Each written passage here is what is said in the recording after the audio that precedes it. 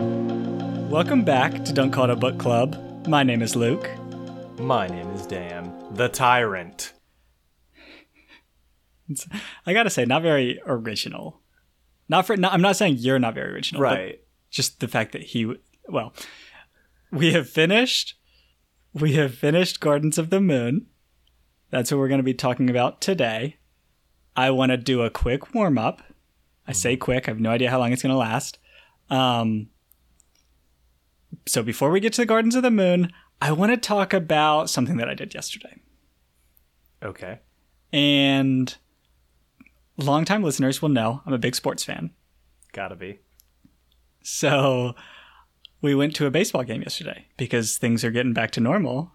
Oh, cool. Let's go do something. Baseball game. Pretty fun. I'm not normally a big baseball guy. Mm-hmm. So when I go to baseball games, it's partially to watch the game, but also partially to like people watch. Oh, yeah. Right? Good opportunity for people watching, yeah. And it was phenomenal for people watching because, for one thing, my partner and I are in grad school. We got student tickets.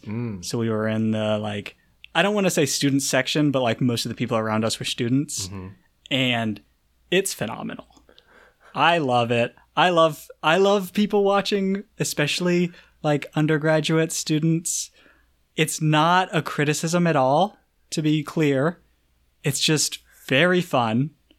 What are some my highlights? Biggest observation? Yeah, we gotta have some highlights. My biggest observation that I want to bring us to, highlight of the night, this group in front of us. Mm-hmm. It was first a group of maybe 5 guys. Mm-hmm.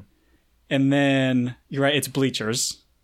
So it's kind of hard to move around, you know? Yeah. When the next group comes in of another 5 guys that knows this group and sits near them, it's not convenient to sit down, right? But the thing that I love is that when a group of guys of this age meets another group of guys, everyone gives each other the little high five, / handshake thing. And there's never, you can't miss a person, right? No, of course Love not. it. Of course not. You can't. So for a couple minutes, this group of 5 guys goes through, or 10 guys goes through the iteration of every single person. All the permutations. Even though it's really inconvenient. It was awesome. And then a few minutes later, right, the 10 guys are all sitting. Another guy comes. Oh, yes. And gives every single one of them the little high five handshake, and it was awesome. And they did it. And I don't know. I don't know why I enjoyed watching this so much. Again, I'm not criticizing at all. I'm very I think that was very nice. This. I actually love this when some bros meet up in public. And there's a certain level of hype that's very good. It gets you in the mindset for hanging out. And I feel like this is just this is just throwing me back to when I could go out in public and see my bros out somewhere and just get hype and hang out in a public space. Right. And I love this. I'm very here for this. I do think it's inefficient though, as we've noticed. If you're trying to do every permutation of all of these handshakes when you get into a big group with everybody, that's taken a while and it's taken some space. I think we need just a group thing, you know? Something where everybody does it at the same time. Maybe it's a group patty cake. You do one patty cake in a circle and then you've connected everyone all once, but it takes no time at all. You know what I mean? Sure. I go the other way on this because I think that the time and space it takes is actually a pro rather than a con. You love the fact that these 10 bros have inconvenienced all the people around them by taking up a bunch of space and standing up in the middle of this baseball game. Because you can't do the handshake slap sitting down, right? Everybody stood up, right? Right. Right. Well, the people coming in were standing up. And they did not sit down and then do it. Yeah. So yes, at least one half of the people doing it is standing up. And I don't know if everyone else around me loved this. I just know that I did. I see. And it seemed really nice. The amount of I feel like the inconvenience is part of the message, where it's like, I'm so excited to see you. I'm willing to do this nonsense. Okay, sure.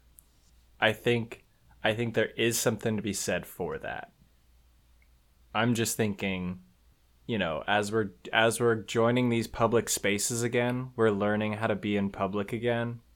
We've got some opportunities to maybe shake up how we do things to be a little bit better. You know, like maybe we're finally gonna ditch the handshake. You know, we're finally gonna ditch that, and we're going to something like bowing when we meet somebody else, or something like that. Something cool. Sure. And so I'm thinking There's tons of options. it's time to innovate. It's time to innovate in the social space here. And I think this is providing us an opportunity to do something, because we could do something too that would be hype and would potentially be a little bit distracting, but it's just shorter. You know what I mean? Mm-hmm. Like maybe everybody jumps at the same time. Ooh. I'm partial to everyone does the little Black Panther Oh, like Wakanda Forever kind arms of thing? across the chest move. That could be very cool. I feel like maybe the bros that you saw, it might not be cool. I'm making an assumption here about these bros that you saw in Arizona, but I feel like that could be a little problematic potentially. Okay. Potentially. I'm no expert on this. But something like that could be very cool. I agree. Yeah. I think we need to move on to the book, Luke. That's true. Point is, go do some stuff and people watch. Anyway, so like I said, we've finished Gardens of the Moon. Let's talk about it. Let's talk about it. First off, we got to address some comments from subreddits. The Malazan subreddit. Good to have you on board. If you didn't know, we also have a subreddit for the podcast, our Don't Call It a Book Club. If you want to follow us into the future and you want to comment on some other stuff that we're going to be doing, we'll post there every episode. So if you want to comment there, you can. Speaking of which, Tord and EQ had a comment this week where we talked about this awkward dinner scene among our group before they left Pale a little while ago. The scene in which the adjunct accuses Tattersail of being a murderer. Like rightly accuses her.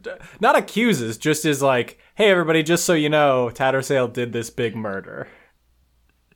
Right. It was less of an accusation, more of a statement of history. It was a history lesson. And how awkward that dinner conversation is.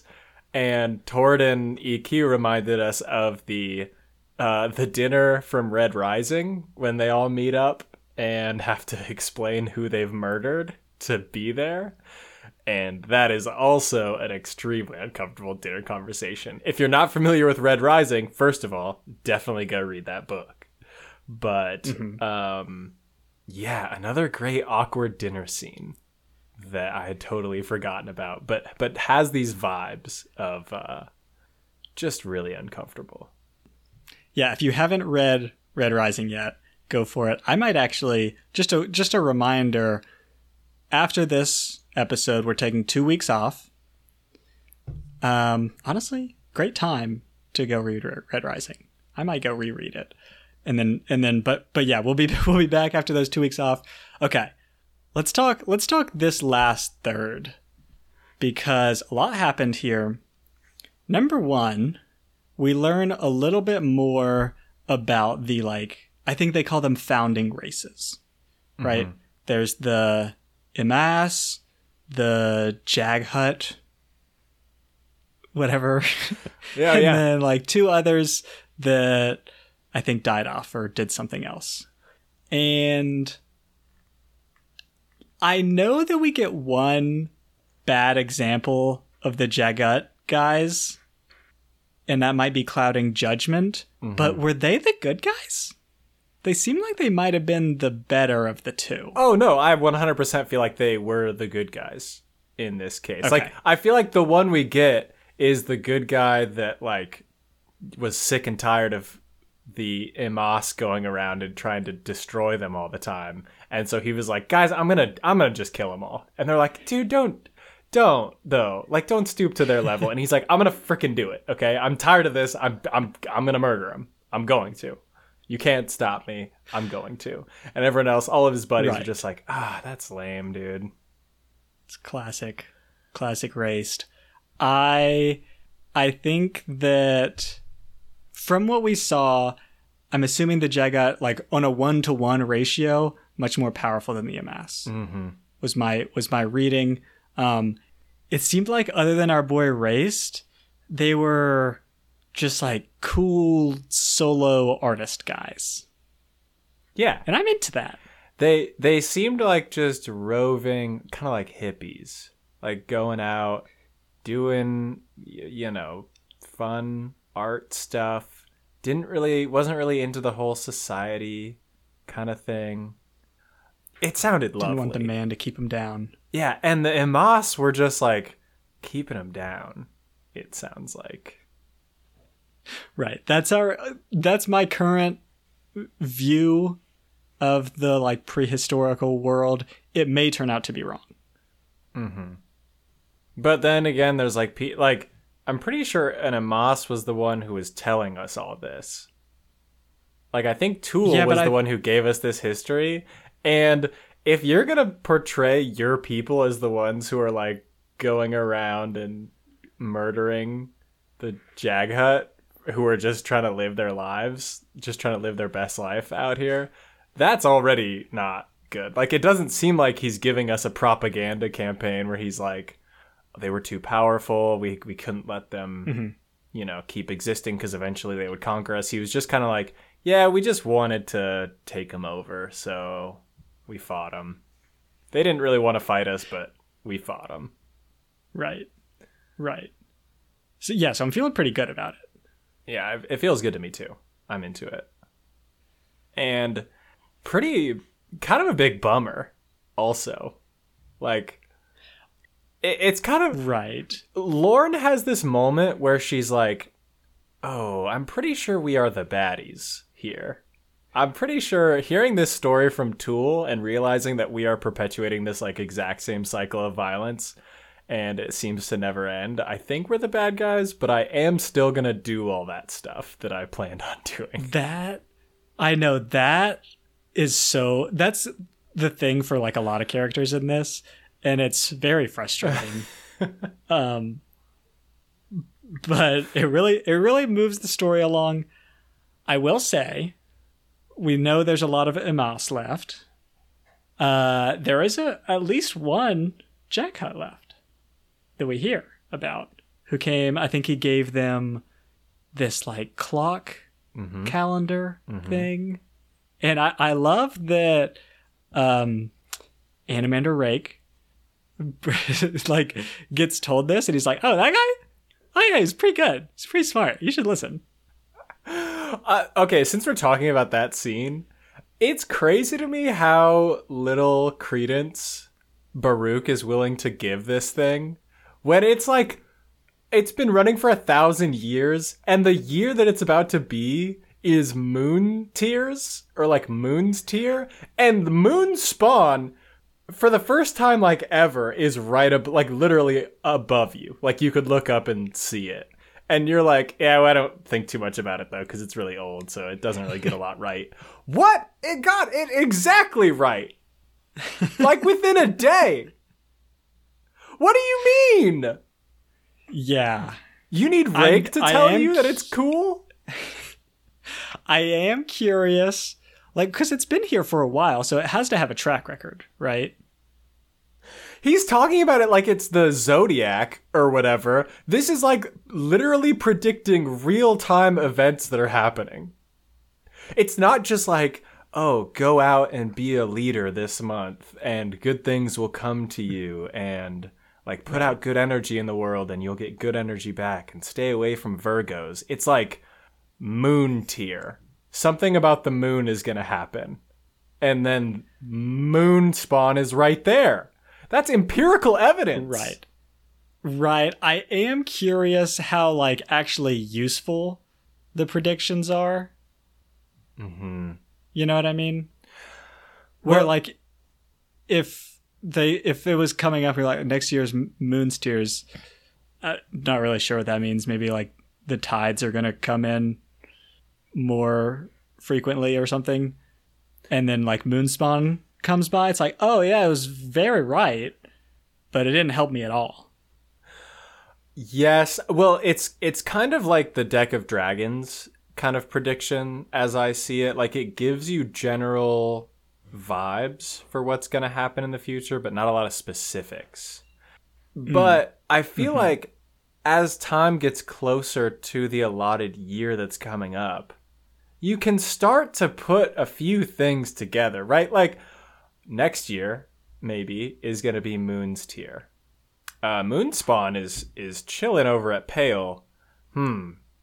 That's true. I wonder if it has anything to do with Moonspawn this next year coming up. Let's keep tabs on that. Maybe we'll put somebody on that. We'll do a little research. And then as the days get closer, right, and you hear that Moonspawn has left Pale and is out somewhere, and like, wonder where. Seems like it's more likely it's about, you could start to put these things together over time. Sure, that's fair. That's fair. We gotta get some more interpretation of this calendar. I imagine there is like a whole newspaper section devoted to it. I just think Baruch needs to take it a little more seriously. I get that he's a scientist or whatever, but you can do magic, so what the fuck are you talking about? That's very true. Very true.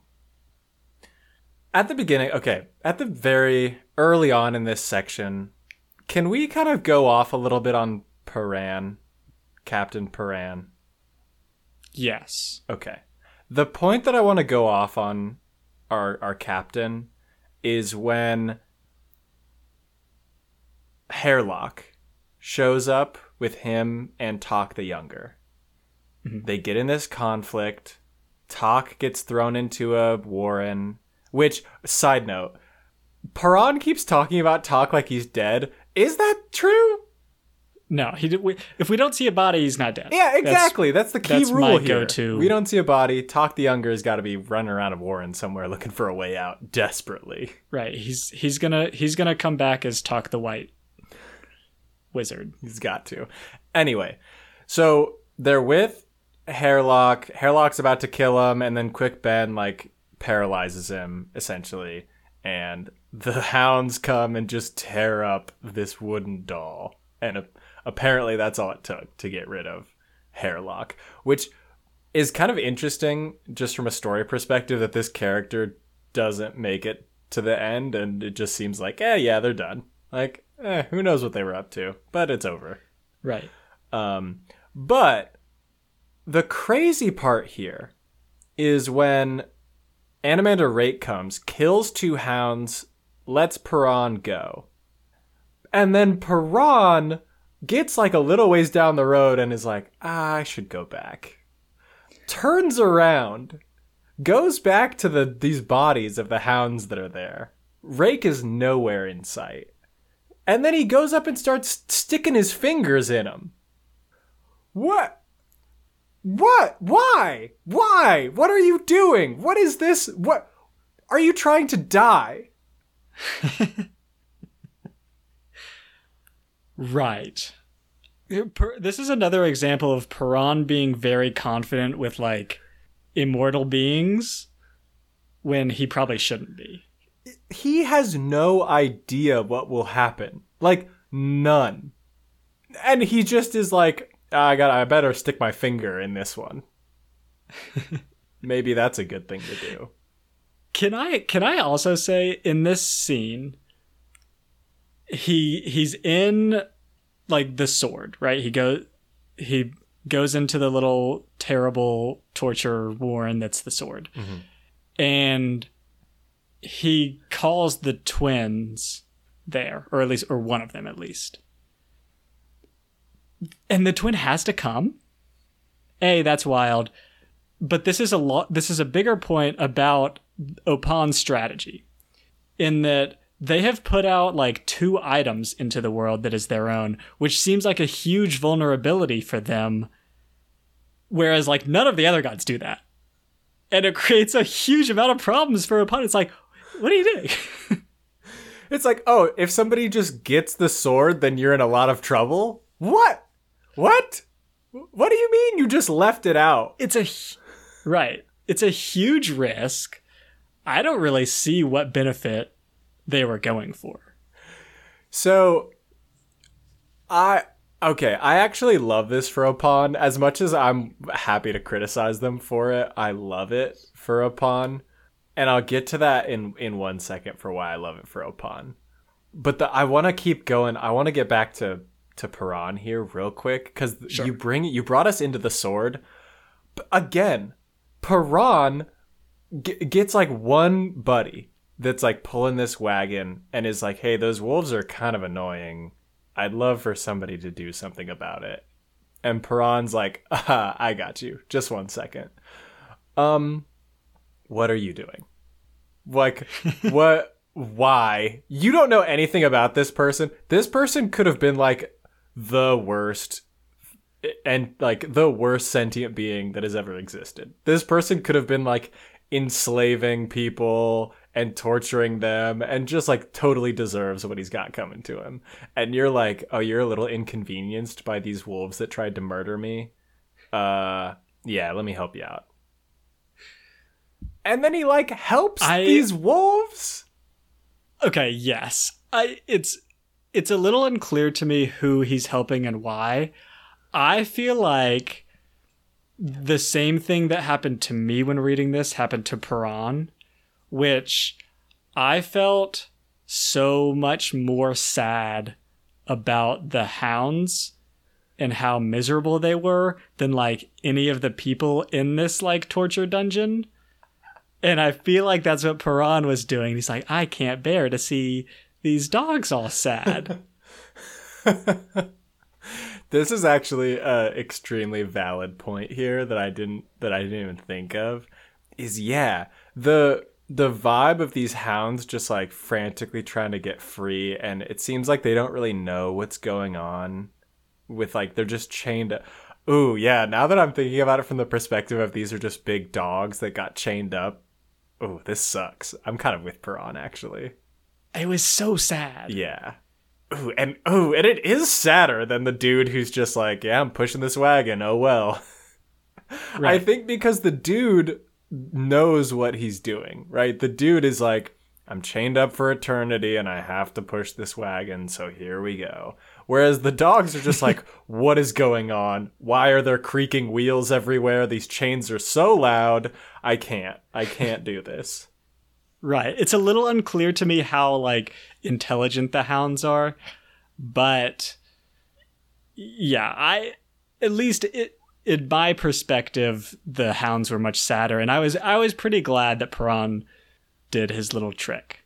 Yes. Now that I think about it, I was also glad. I still just think it's wild that they were literally trying to murder you, Paran. And maybe you just like let them go. Like, you don't know what this did. Maybe you just like let them go and they're like, nice. Now we can kill that idiot. I think he gets a little bit of... It works out for him in the end. It does in the end. It does kind of work out for him in the end. But I think it's just kind of wild, the decisions that Paran chose to make in that little section of the book. I do want to go back to the point about Opan, though, and why I love what Opan is doing here. I love Opan's style. At first, I think we talked about how much power Opan seemed to be influencing events here.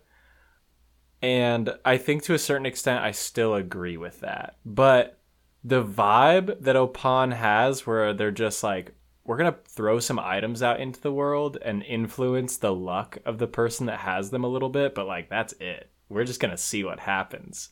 I love it as a style for Opan. Like, they're not influencing stuff directly, but they're just kind of like subtly like tipping the scales a little bit, and they don't have like direct control, right? Like the sword he gives it to the Shadow Throne. He's just like, here.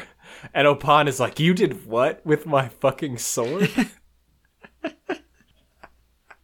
I love that for Opon. It feels very right for the god of luck and chance. It's just like, yeah, I don't have direct control, so here it is. Okay, yeah, I think that's a good point. I still, maybe this was me missing. I don't quite know what Opon's goals were with the overall story, at least in this book. Maybe, I mean, it's a long series, so maybe Opon's playing the long game. But yeah, I'd like to think, now that you bring that up, that Opon's just like throwing things in and is like, let's see what happens here. Kind of. I like Crocus. Maybe he'll do something funny. The other key reason why I love Opon's style is specifically with Crocus here. Imagine you are the head of the Assassin's Guild and you are trying to you're trying to fulfill this contract that'll make you the head of this city and cause the Malazan to come in, and you get thwarted by a kid with a brick. That's comedy, baby. That is. That's classic. You've worked your way up. You've worked your way up the ranks. You've developed this high magic ability. You've killed countless people to get where you are, and you've just got to get one more score before you're like on the top of the heap and you're in the throne. And a kid with a brick ruins it all for you. Classic Opon. Love it. So I love Opon's style. I really do. Okay. That's fair. I agree with you now that we've talked about it. One thing that was really interesting to me is Animander Rake has been like a big part of this book. And I think maybe his vibe is just kind of sinister. I mean, the fucking sword. He's like the Prince of Darkness. He has like a horrifying sword. But his motivation is to just like do good things because he's like bored. I mean, it's probably more complicated than that, and I'm very much simplifying it. But I was surprised by this. Were you? Yeah, is it that he was doing good things or that he was just like, I couldn't tell if it was good things or not, or if it was some other like reason he was doing what he was doing. I feel like he had some specific things. Like I think in general he was like opposing the Empire, but the overarching thing was that he was like, I don't remember if it was him that said this, but like that he was on the side of life, or was that someone else? Or I don't think that was him. I do think I don't think so either. I do think that he was like trying to give his people like hope. That was part of it. Is he's like his people are just so old and tired of it all that they just don't care, and he's trying to give them something to care about. Right. Yeah. So my takeaway from it was that they were like gonna die and kind of ready to die, and he just wanted to like go out doing the correct thing. And like the example of that I was most impressed by and surprised by was when he's talking to the alchemist Baruch, and Baruch is like, why did you just let them go into the barrow and release the tyrant? And he's like, it's going to happen eventually. Best to do it while I'm here and can stop it. It's like, oh, good for you, Rake. Just like, I don't know if you're sacrificing yourself necessarily, but you go, buddy. Doing good things. Prince of Darkness. Right. The Prince of Darkness. And I do actually think he was a part of that discussion about the light and how like one of his like assassin mages is like, why are we helping these people? They're like, the light is like a corruption. It's been corrupted. And he's kind of like, yeah, but it's cool. The light's kind of cool. So we should help out. I think that one of his like lieutenants says this. I think you might where be right, she's yeah. like, the flaw in this is that it was hope, and I like that's a good flaw to have. Yeah. Something like that. Something like that. Yeah. Yeah. Which I mean, the leadership's flowing down. So I guess maybe like Rake's outward appearance is a little bit off-putting, right? Like Black Dragon is in a gigantic floating city that has like thousands of ravens that call it home. Like huge sword that enslaves people. Very death metal vibes. Mm-hmm. But he's singing about the hope for the future, you know? Right. He's singing We Are the World, but he's doing a death metal scream. I'm for it. I'm also for it. I like Rake. It does seem like in this last bit we kind of got some characters to root for finally. Like we get some motivations here that are people that seem to be doing good stuff and trying to help the world in some way. And I appreciate that finally. I really do. Right. But staying on Rake for a second, we find out that he's been reading Mammoth's history books. Why? You're saying because he lived them? Yeah, he's like 30,000 years old. Is he reading to figure out what Mammoth got wrong? Is he like, oh, actually that did not happen? Okay, that's a good question. I do think that it still provides value. Number one, maybe he's like I don't really know necessarily what's going on in Myanmar unless I read the news. So maybe this is the equivalent of Rake reading the news. He's like, I didn't really know that this was going on over there. Or it's good to keep up with what current historians or people like think what happened. You know what I mean?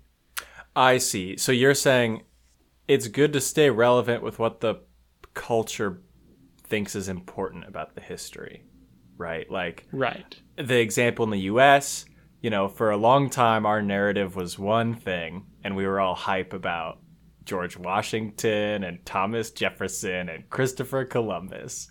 And then now we've kind of learned some things about those folks, and we're maybe not so hype about Thomas Jefferson and Christopher Columbus.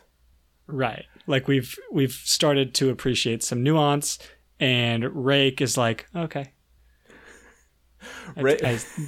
Rake's like, okay, we're not celebrating Columbus Day anymore, so I should get rid of the costume. Okay, that's good to know. I'm glad we got there, everybody. I'm glad we got there. It's very useful. He also has got he's read every other book by now. So that's actually so true. In an age before the printing press, he definitely would be able to read all the books that had existed. Considering he's like a few 100,000 years old. Yeah. Yeah, I think that's probably... Wait, is he hundreds of thousands of years old? I thought it was tens of thousands. Like he is. Regardless, it's plenty of time to read all the books. Okay. Can we move on to our mortals? Yeah, let's do it. So, the one note that I have about Crocus, there's a lot that goes on with Crocus, and we like him in the end. Mm-hmm. But he was being very annoying and condescending with Sorry, or I guess Apsalar at this point. Mm-hmm. And I just thought that it was very funny because I'm going to call her Apsalar. Mm-hmm. Because the moment that I'm thinking of is they're like trying to get to the roof of this old abandoned temple. And it's like a real struggle because it's pitch black. And Apsalar is like, hey, if you want me to lead, like I can see perfectly fine. And Crocus is like, shut up. Honestly, what are the most annoying, like Crocus was being very annoying in that moment, but I like genuinely laughed because it was like, what are you doing, buddy? Yeah, it felt like it captured a young man who, like, he's clearly got a crush on Absolar, and he doesn't really know how to deal with it, so he's gone the route of, I'm going to be really angry around this person so they don't know. Which is also strange to think about that in the context of what he has seen her do. Like, he knows she murdered that guy, right? Yes. And so now he's like, he's got these feelings for her, but he's also witnessed her murder somebody for like apparently no reason. So he's like, oh, is this a good feeling? Should I be worried about this? So I can respect that. But right, there's some confusion there. But I do love his condescension here to Absolar. I think it is great. Not very few of these romantic relationships in the book I think are super healthy. I don't think they're unrealistic, but the other one that comes to mind is the Tattersail Paran thing.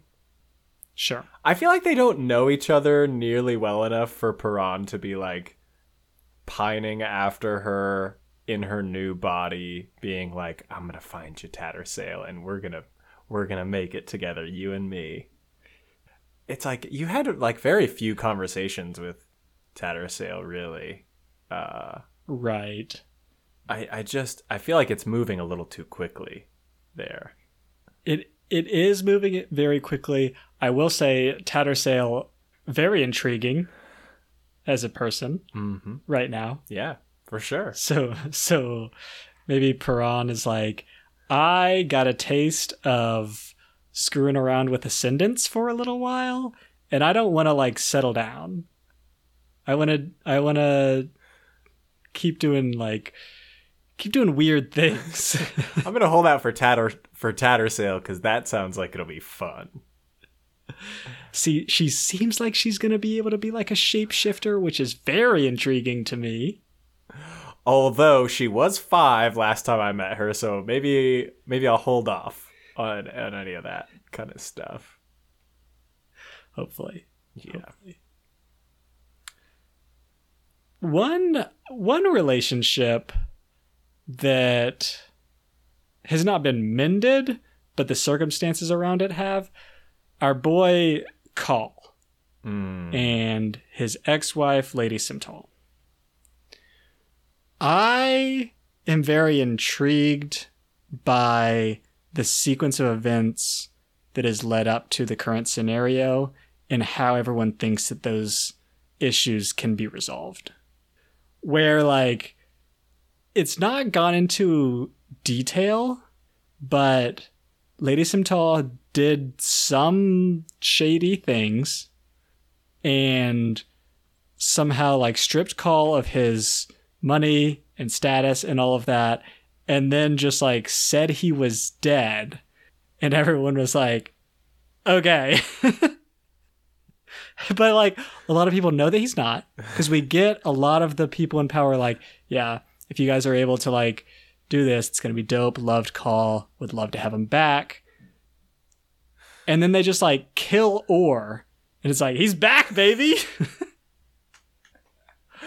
So I'm not totally sure the, like, what paperwork is going on here. Yeah. I feel like a lot of this is paperwork and, like, technicalities, you know? So, like, because it seems like in order to keep his name, which is where the power comes from, Lady Simtal couldn't divorce him, right? Because I don't think a judge is going to be like, okay, yeah, you can get divorced, but you get his name and he has to leave his house and everything, and he gets absolutely nothing. Sure, fine.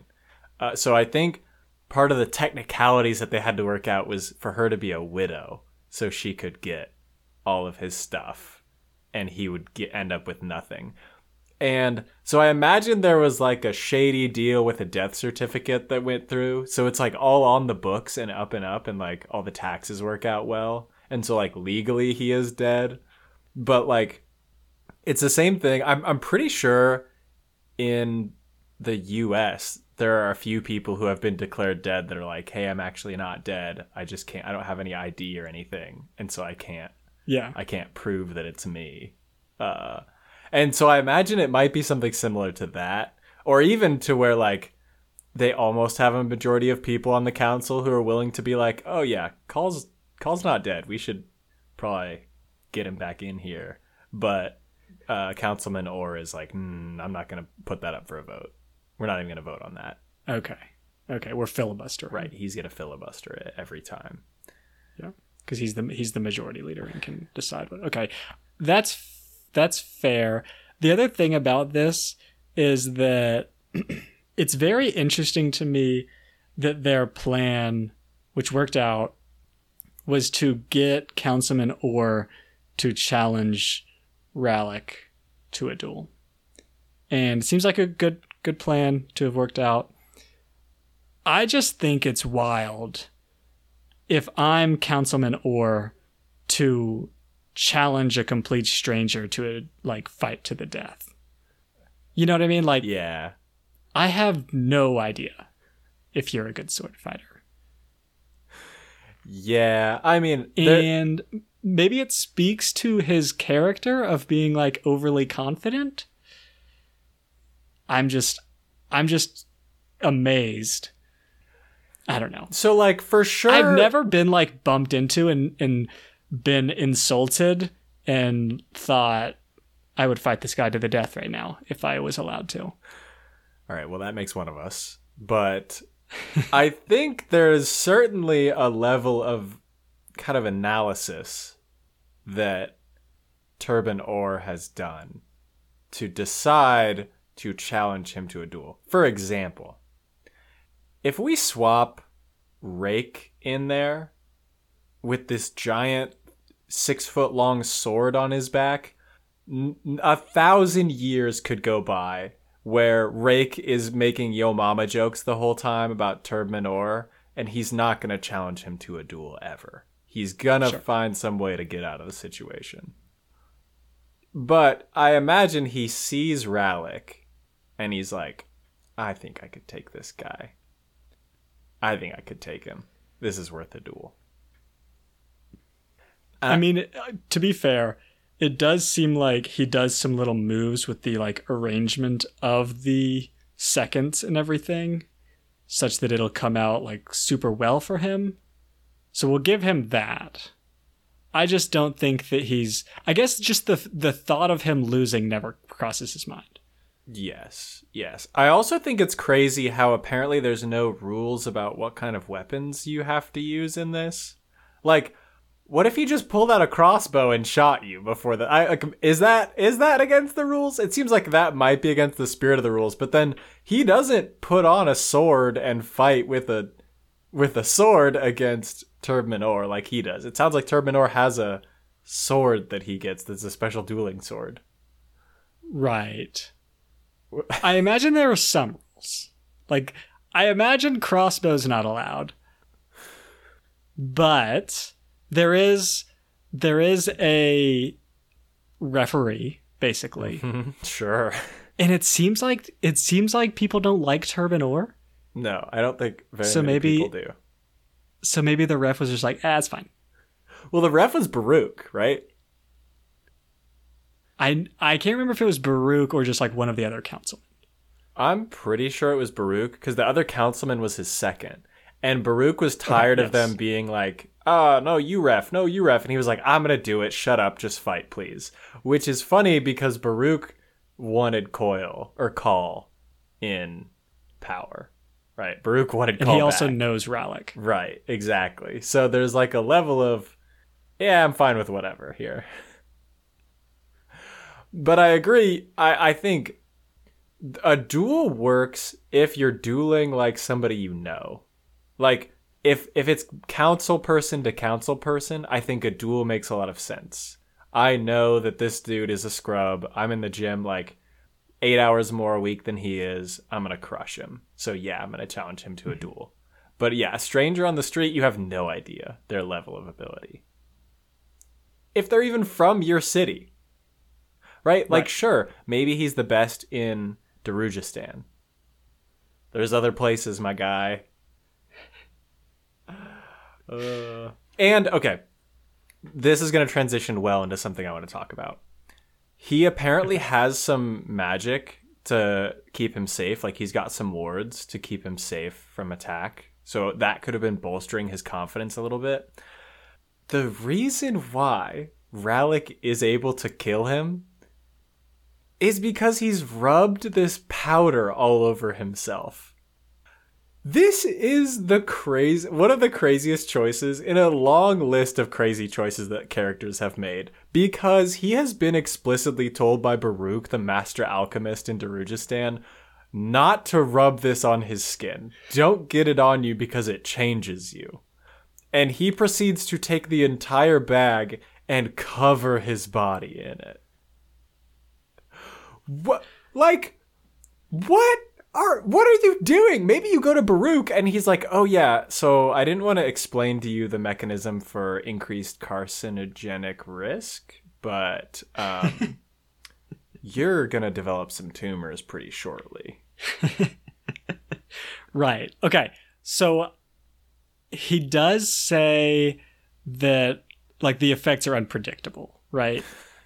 Who knows where the tumors will be? You're going to get some tumors. So, okay, I kind of assume that this is where the adjunct gets her powers. Yes. It's from the sword. It's made of the same material. Right. And I think that, I mean, you make a good point. It seems like Rallick was just like ready to go. And he was like, this is the like most important thing to me. I just need to kill Ocelot. Cool name, by the way. Yeah, very cool. And so I was for it. I am always for characters that I don't have a ton invested in taking risks that may or may not give them superpowers. I will always say yes for that. I mean, I guess... I don't know if I'm going to do it. No. What if it just, like, paralyzed him? What if he rubbed this on his body, got, like, 10 feet off the ground on this tower on his climb, and then his body stopped working and he fell? Like, he doesn't know what it's gonna do. Right. What if it turned him into a little mouse? Ooh. Which could be a very fun story, actually. Rallick the assassin mouse. A little Stuart Little Gardens of the Moon crossover. Be very cool. It's just so wild to me. It's so wild to me that he was like, unpredictable. A time to roll those dice, baby. A lot of people are doing that in this book. There's a lot of dice being rolled. That's very true.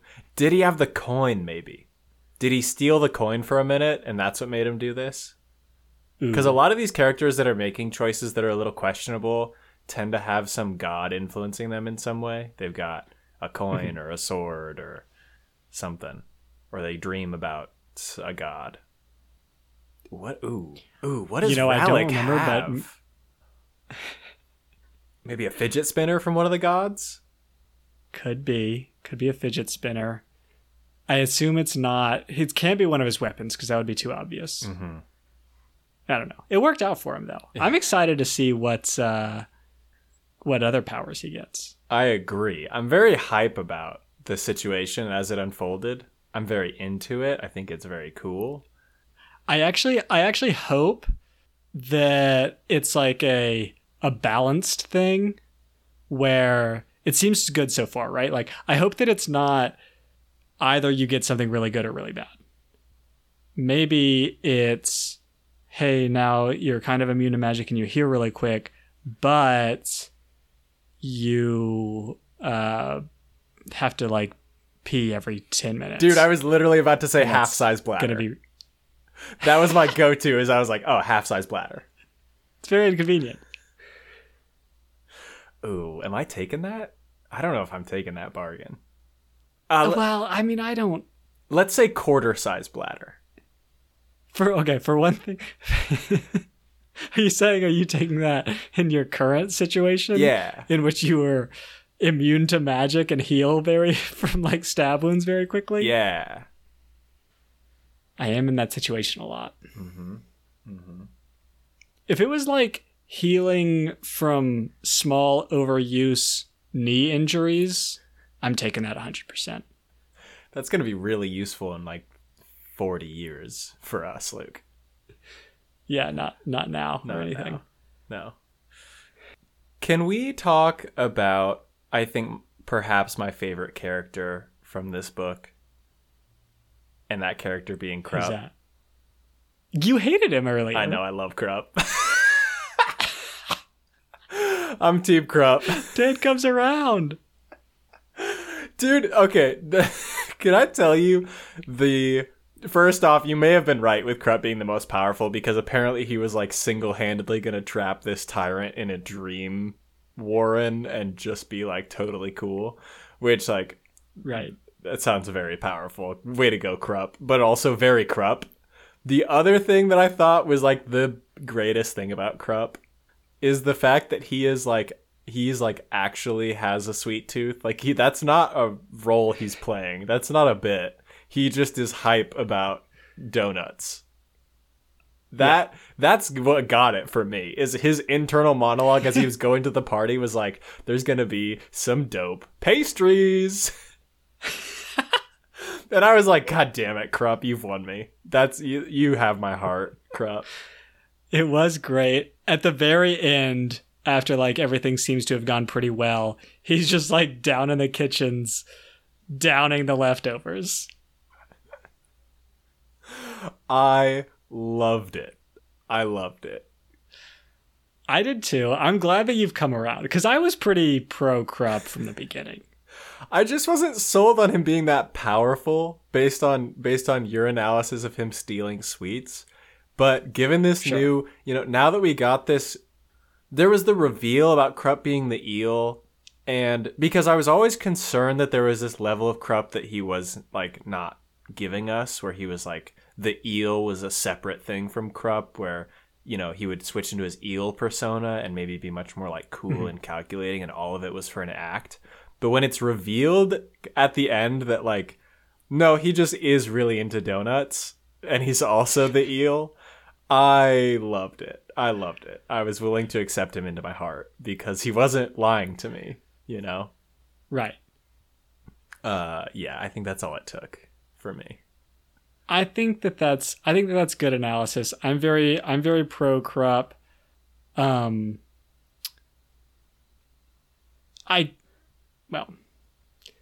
This is going to be Krupp adjacent. Was his real name Circle Breaker? Krupp? No. Sorry, not Krupp. The character Circle Breaker. Yes. That seems to have been his name, not his, like, agent name. No. His agent name was Circle Breaker. His real name, we never learned. And the reason why I know this is because he's talking to that guard, and he's like, oh, I can get this guard's duty to go to Lady Simtal's party, and I'll just, like, play it cool and get him to give it to me. And then he does that, and the guard's like, by the way, what's your name? And then Circle Breaker is like, yes, my name is ... And it's my understanding that those dots are, like, the reader never learns his name. But he does have a name that he can tell this guard that's not, like, my name. Oh, yes, my name? Cobblestone Street. Because there's no way he's staying Circle Breaker to this guard whose name is like Harold. Right. This actually intrigues me now because his name was intentionally kept from us, the reader. Mm-hmm. Which makes me question whether we would recognize the name now or whether like that's going to be a future name. Do you know what I mean? Yeah, whether it's going to come up in another book where it's like Circle Breaker is actually this person now in the story, but we don't necessarily know that it's Circle Breaker. Is that what you mean? Right. Like, is it going to be like, oh, Circle Breaker was actually Baruch or something absurd? Or if it's like in book 2, like, oh, Circle Breaker was actually Steve, who we learn about in book 2. You know, we have a character that still doesn't have a second identity yet. Is Quick Ben Circle Breaker? I think so. I think Quick Ben is for sure Circle Breaker. But I think the thing with Circle Breaker, because a ton of this book was about people being used as like tools. Like we had a character whose literal name got changed to Tool. And it's kind of like, all right, Lauren, I don't know if that's cool for you to call this person just Tool. But we had a lot of like characters that were used in this way. And Circle Breaker is one of these characters that's used by someone else for their purposes. And so I feel like the fact that they have this alter ego that is separate from their use as a tool is what kind of makes it different from a lot of the other people. Like everyone else was used as a tool by their own name, right? Like Adjunct Lorne, Captain Paran, the Talan Imas that was renamed to just be Tool. They were all like, as their person, were used as a tool by other people. Even Crocus. And they added names to them later, like Coinbearer and things like that, but we always knew both sides of who they were. Whereas Circle Breaker like kept this identity distinct from his use as a tool. And so I feel like that's kind of that difference. And he's also like, he was set free by the eel, right? Like the eel let him go, whereas no one else really got let go. They had to choose to leave. Right. Yeah, so I feel like we might not see Circle Breaker again. Okay. And I'm okay with it. I'm glad he got out. I'm okay with it. He seems like he's going to have a nice life. I'm excited for him. Watch, in the next book, he's going to be just like a main character. Yeah. But I don't think so. Okay, while we're talking about characters that we love, just really quick, I love Bong Lady. Did you pick up on Bong Lady? Oh, the witch lady that is with Baruch at the end? Yeah, the witch that's with Baruch at the end. That at the party, she has a servant walking around with a bong on a tray. And then at the end, her servant has left, but she's just carrying her bong around because it's so important to her. And she's with Baruch in his like castle, just token up. Right. I love Bong Lady. Yeah. And she's like, dude, get in the circle. Like, what are you doing? Get in the freaking circle. Just chill. Chill, dude. He should have. It probably would have helped him to be in the circle. Probably yeah. Helped. Yeah, she was good. She didn't like do a ton, but she was always a positive presence in the story, I think. Yeah, I agree. I just love her commitment to carrying her bong around with her. You know who I actually, in the end, did not like? Whiskey Jack.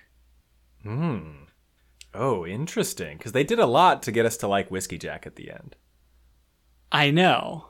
Why don't we like Whiskey Jack? And I just, like, they were just so ready to blow up Darujhistan. And it's like, I know that you're like world weary and this has been your whole thing. And you're like, one last, but like, just don't do it, man. You know what I mean? Right. Well, okay. First off, I don't think they knew like what was going to happen. Like, oh, no, I know about the like gas leak, right? But they're still like doing the whole thing. They're still trying to hire the assassin to kill everyone. They're going to like cripple Darujhistan instead of blow it up, I guess. And it's like, I mean, if you don't care about the world anymore, just like, don't do it. Just get on that fishing boat that you were on and leave. Just go. I don't know. I get that he's cool and a good commander and everything. I was just irritated because it's like I don't want to see it. Yeah, I think this is reasonable. So I think there's a couple layers here. The first is like they're not in open rebellion yet, and I think they want to help out One Arm. Like I don't think they're completely done. I think they're still interested in one arm. They're still loyal to one arm, and they want to do like a good thing. And they see what one arm's doing as like kind of a good thing, right? Whiskey Jack has those meetings with one arm in the first section. That's like, what's the plan? Mm-hmm. So I do feel like that's a part of it where they don't want to just completely leave. And with as far as the assassinations thing goes, I think they kind of rationalize it to being like bad for the Empire because they're going to have to pay a bunch of money if they succeed. That's just going to be an absurd amount. And so, especially while they're at war with one arm, it's going to be just like further crippling their efforts. Mm-hmm. But if I was sent by the Empress to go do a thing in a city, and I also know the Empress has like secret KGB agents all over the place, if I don't look like I'm doing the thing that I said I was here to do, they're gonna know. Like they're gonna know quick, and I'm probably not gonna make it out of here alive. So it feels to me like they were following orders out of a sense of like somebody's watching. Like if we don't do this, we're gonna get caught. Right. To me, it was just that like he seemed like he didn't even like really care about staying alive necessarily. And maybe this whole thing was about like helping out Dujek do whatever rebellion he expected to happen. Mm-hmm. But it's also like, I just feel like it's really selfish to just completely cripple a city for that. Yeah. Yeah, I'm with you. I'm with you there. That's a little... Especially one as cool as Darujhistan. Right. I don't know. It is pretty rude of you, Whiskey Jack. Maybe it was more just like Fiddler and Hatch. They were very excited, and he didn't have the heart to tell him we're not planting the bombs. You know? I think this is going to be a hot take. I'm anti-bridge burner. Oh! Very hot take, Luke. I think that, like, obviously this has been set up and true where they have seen too many campaigns and they probably have, like, a loss of respect for human life. Because, like, the I forget which two it is, the sappers. Fiddler and I think Or, like, Hatch. super hyped. Yeah. Yeah, or, like, super hyped to blow stuff up. Yes. And on one hand, that's kind of relatable in terms of like, yeah, it's cool to see things blow up. But come on, you guys. I'm now thinking about this. This is a terrorist attack, I think. I think we can I think we can classify this as like a very bad terrorist attack that they are trying to perpetuate because these are civilians. Like these are right. It doesn't seem like Darujhistan really even has an army that we have seen, and you're gonna do this on a festival day. This is, ooh, guys, we're not doing terrorism, please. Yeah, okay. Right. So I'm coming down anti-bridge burner, maybe not anti like Quick Ben because Quick Ben seems cool. Okay, wait, hold on. How are we picking and choosing among this group of terrorists? Okay, fair. Okay, I'm anti all bridge burners. That's my hot take for the day. You know what? You've brought me around, actually. I am also not really for the bridge burners anymore. Okay, they did do the right thing in the end. We should say that. They didn't actually blow everybody up. Sure. I also want to point out amateur move. Amateur move to not be aware of the like gas lines. What are you doing? Yeah, this is true. This city is famous for these. You would have noticed as soon as you got there, right? Yeah. Yeah, so true. Luke, we're going to be reading the next book, but let's give short little reviews, okay? I'll start.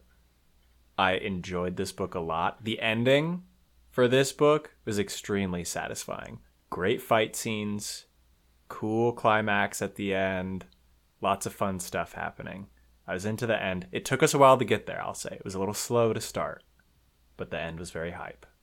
So I'm excited for the next book. Okay. Yes. Quick reviews. I was also very into it. I was actually kind of into it from the beginning. And like we said, we had read this book before.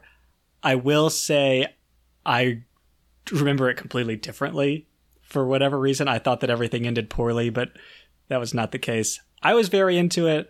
I was very into the scale of the world that I'm getting. That's one of the big selling points for me. But yeah, I'm also very excited to read the next book not next week, not the week after that. 2 weeks. We're taking a 2-week break. Mm-hmm. And then we'll be back with the first third of Dead House Gates. That's right, Luke. That's right. So, take these 2 weeks, check out some of our old episodes. We've got a lot of them. Maybe there's a book you've read already that you want to go back and check out our episode on that. Maybe there's a book you've been meaning to read for a while. Then, oh, hey, look, Red Rising. The boys did a whole series on Red Rising. Let's do that. Let's spend 2 weeks catching up with what our boy Darrow is up to in Red Rising. Ooh, what a great way to spend 2 weeks, Luke. What a great way. But, yeah. Looking forward to this break and looking forward to coming back with plenty of hot takes. And more dumb nerds.